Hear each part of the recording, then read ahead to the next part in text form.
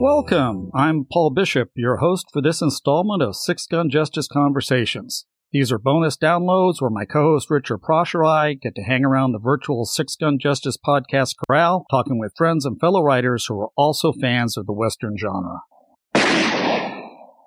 With me today is Ken Pratt. He was raised in the small farming community of Dayton, Oregon, where he learned the value of having a strong work ethic among other small-town values. Following that strong work ethic, he wrote late at night for 7 years to complete the first novel in his Matt Bannister series, Willow Falls, while also working a full-time job and raising a family with his wife, Kathy. Ken writes about real-life issues in a Western setting in the rough and wild Pacific Northwest. His Matt Bannister series is now 11 books strong, and while Ken enjoys writing, he also writes with a purpose, to show how God works in our lives even when we do not see it until we look back. He states, "I do not write to be a bestseller or for wealth. I write to bring hope into the lives of the hopeless and encourage the disheartened through the lives of the characters and God's providence in my stories.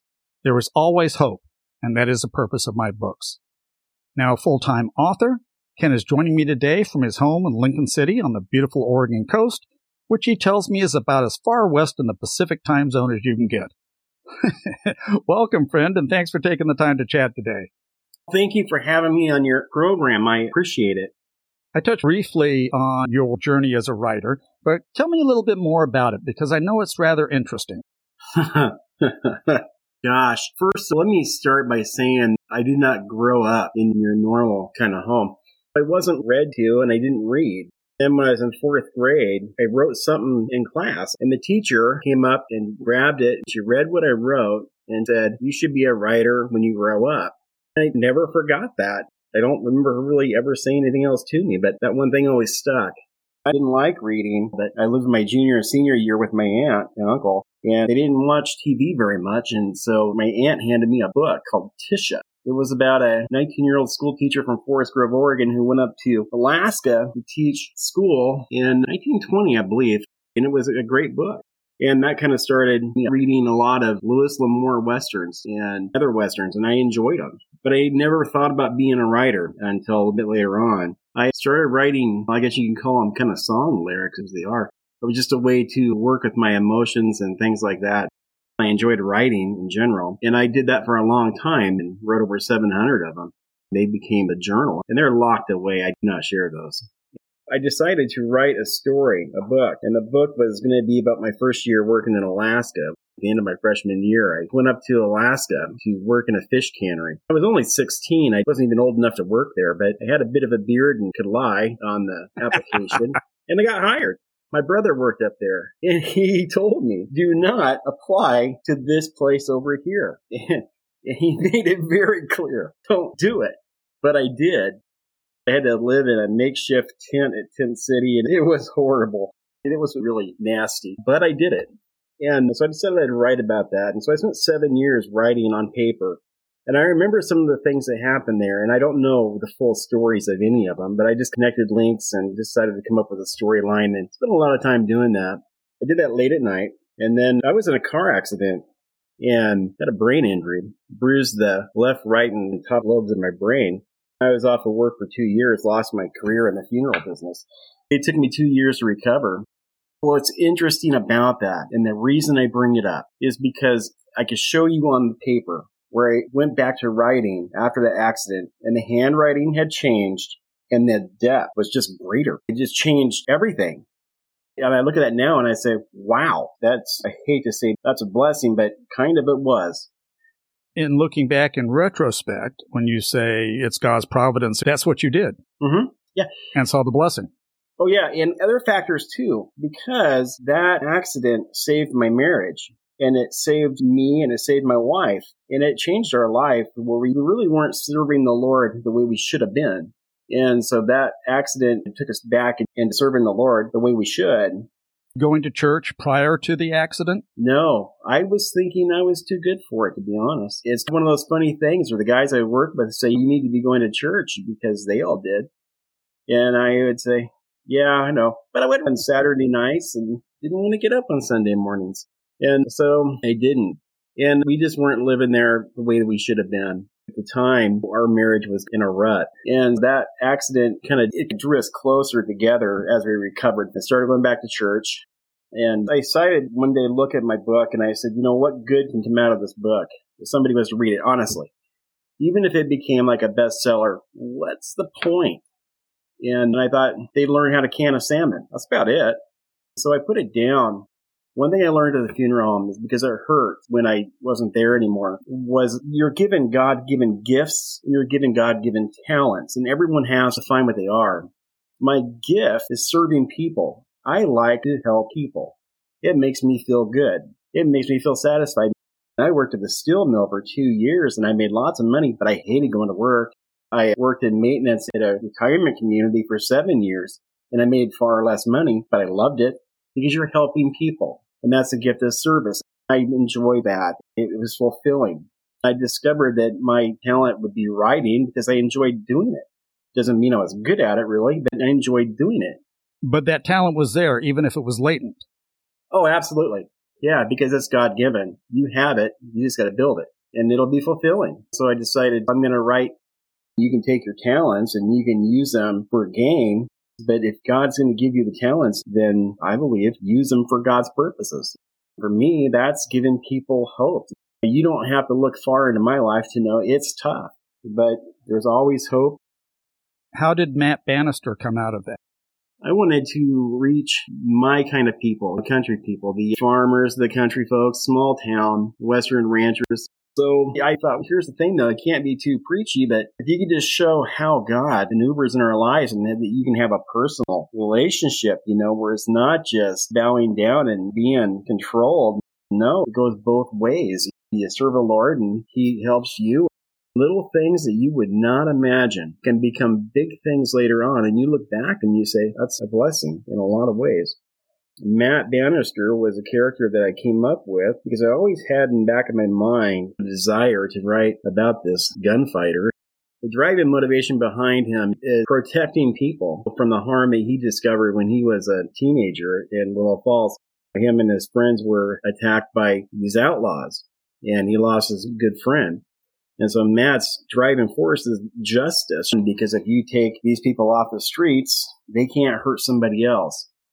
And that's basically what he tells Aunt Mary, because she was wanting him to give up the badge and live a safe life. And he said, I can't. That's not who I am. The life I want to live is fighting for justice and protecting people from people who hurt them. And I think that's what makes a good lawman, is wanting to make a difference. But at the same time, I wanted him to be a believer and to rely upon the Lord in all of his circumstances. In one of your books, Blood Vengeance, you take a hard look at what happens when the paths of revenge and forgiveness cross. Is that how you go about setting up the difficult paradigm for Matt Bannister to solve? And when you're writing that, does your perspective change or come to a better understanding of human nature? Well, yeah, it does, because there are two parts of human nature. You have a part of vengeance, and people want justice.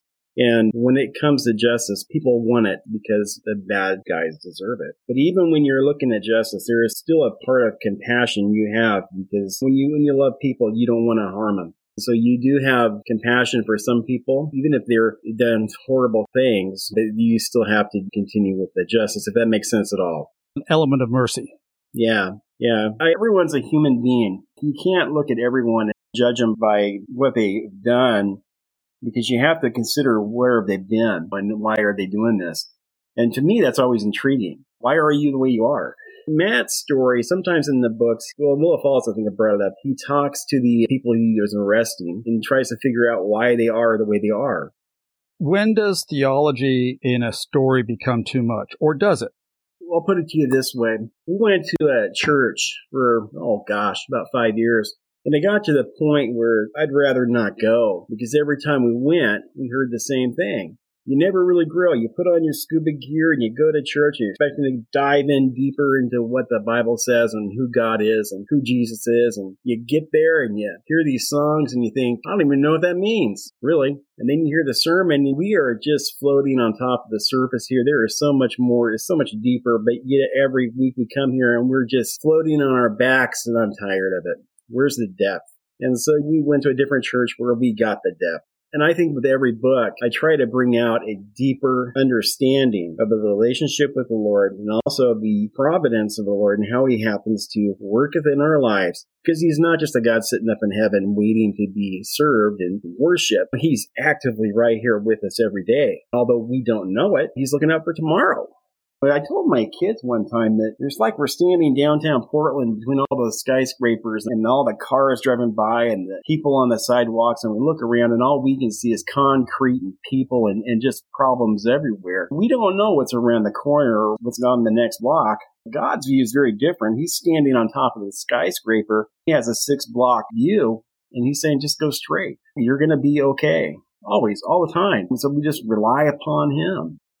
Does the simplicity of the Western genre lend itself to that kind of philosophizing? No, not at all, because the Western genre is really not that simple. It's straightforward when you compare it to a technological thriller that's on the current bestseller list. A Western has a certain storyline, a certain setting. You're able to work in other stories. You're able to work in your philosophy.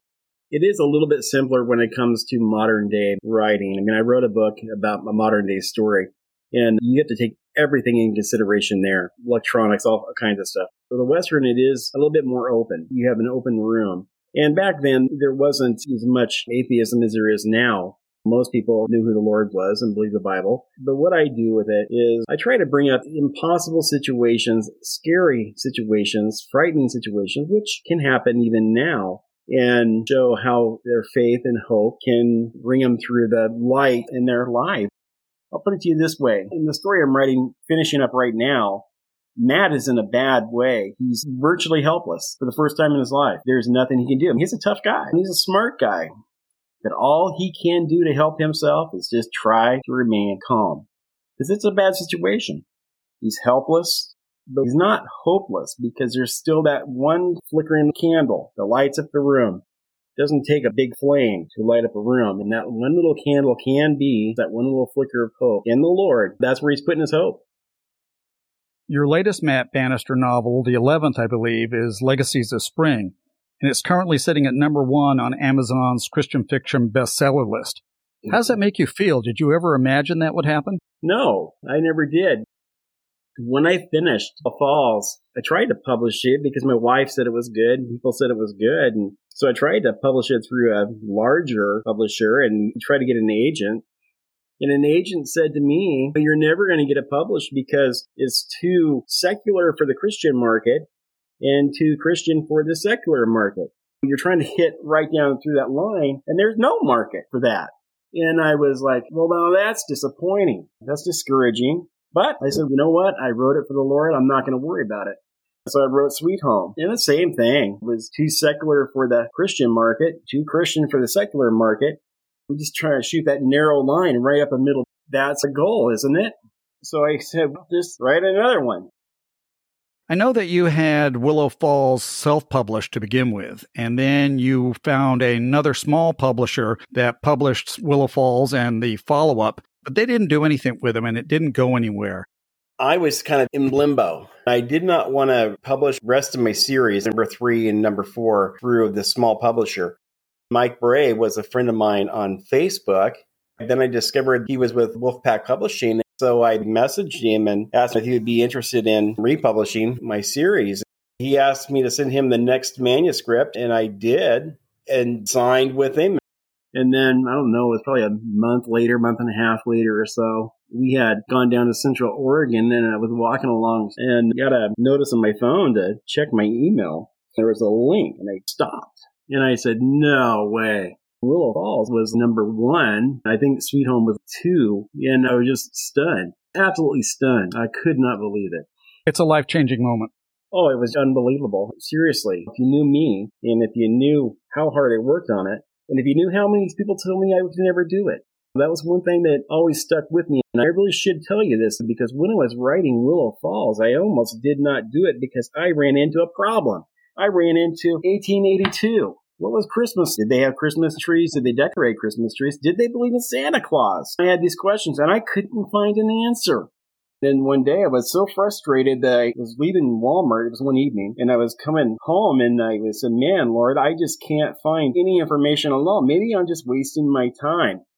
And I pulled into Goodwill, and I walked in there, and on top of the bookshelf was this book called Pioneer Women. So I picked up Pioneer Women and just kind of flipped through the pages, and there it was. Christmas, 1882, answered every single question I had.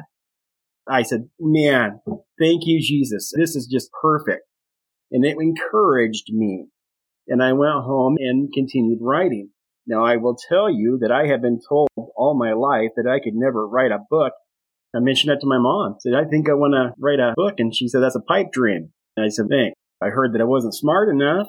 I heard I wouldn't finish it. I heard all kinds of stuff. Finally, I did not tell anyone I was writing a book. I did not tell anyone except my wife until it was done, because I didn't want to hear the criticism. The one thought that got me through when I got discouraged, and I got discouraged a lot, the one thing that got me through writing Willow Falls was thinking back to my fourth grade teacher, Mrs. Schmidt, when she said, you should be a writer when you grow up, because other than my wife and kids, that was the only encouragement I had. Like I said, I didn't tell anybody else. When that day came in Central Oregon, standing on the sidewalk, but I wanted to sit down. I just could not believe it. Wolfpack Publishing republished Willow Falls and Sweet Home. They became #1, and it's been a wonderful thing. And almost every book since then has been a bestseller. It's been amazing. Quite a wild ride. Oh, yeah, because it's changed my life. I mean, it honestly has. It's changed everything. I was able to quit working and write full time. That was always a dream, but it never would have happened elsewhere. But it's been fantastic. Willow Falls, it's almost got 1,000 reviews. I mean, it's incredible. And it's still selling. All that credit goes to Wolfpack Publishing, because I couldn't sell dirt to my wife if she wanted to plant a flower garden, And so they're doing a fantastic job, and I could not be happier. They're awesome. I'm sure there was some blessings from the Lord involved with that as well, leading you to Wolfpack and then guiding the books into the hands of the readers that need to read them. Congratulations. Well, thank you very much. The Lord has blessed us. And I'll tell you, it was kind of scary going into COVID because everything was shutting down. But the Lord has met us every month, every single month. He has met us. It's been awesome, an amazing ride. I just hope it continues and keep writing and keep my story going. And man, it's a dream come true. I'll just tell you the story real quick if we have time. Sure. I draw from what we experience in life. So in 2012, I lost my job and I couldn't find another one. And I was really devastated. My wife was a realtor and the market had just died. So we were financially hurting. And then in October, my wife called me up and she said, I don't know where I am. I said, well, are you out in the country? She said, no, I'm in town. I said, what town? And she goes, I don't know. She was lost and crying on the same road she drove to work every single day. Long story short, I got her home. Her doctor sent her to a specialist in Portland. They did an MRI and he went up there for the results and he diagnosed her with early onset Alzheimer's at 45 years old and was given 5 to 10 years to live. Now, we have 5 kids, but the youngest 2 were 15 and 12. That was a blow. When I talk about a blow, that was one round knocked out. That was a hard one. Absolutely devastated. We ended up coming back home.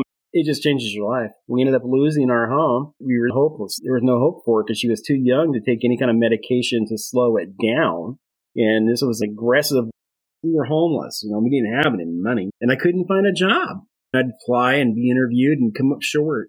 You don't feel much like a man. During that time period, we ended up moving in with our older daughter to Willamina, Oregon, which is a logging community. And one day, me and my 2 younger kids walked down to the store to buy a pop.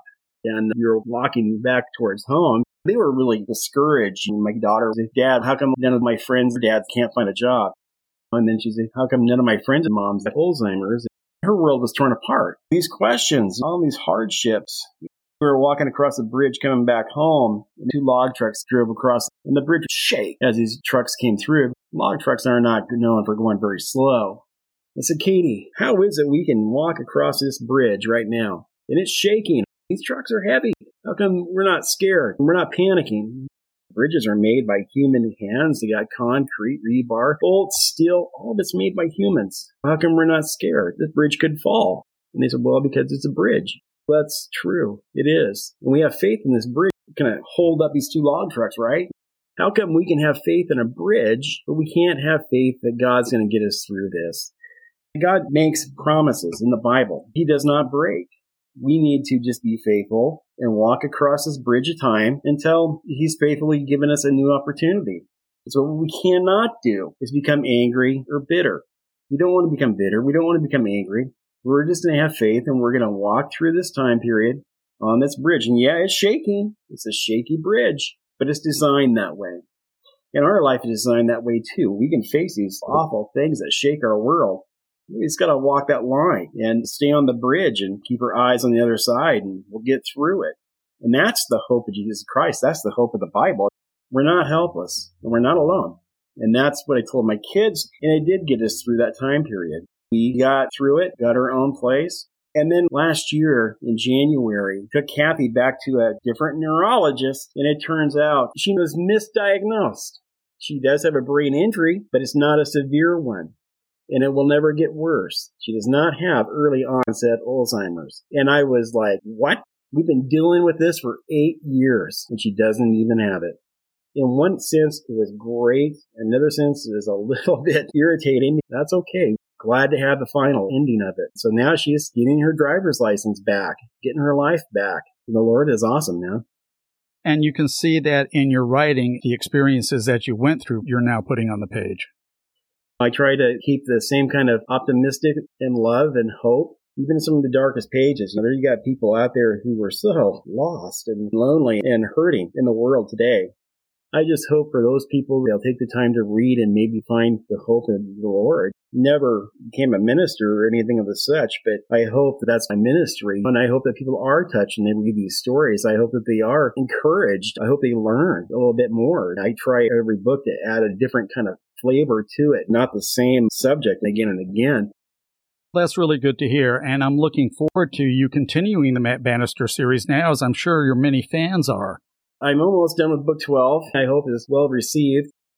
Ken, thank you for being with me today. Really appreciate your time. Best of luck with all of the books, and I hope that the Matt Bannister series has a long run. Thank you so much. I appreciate you talking to me.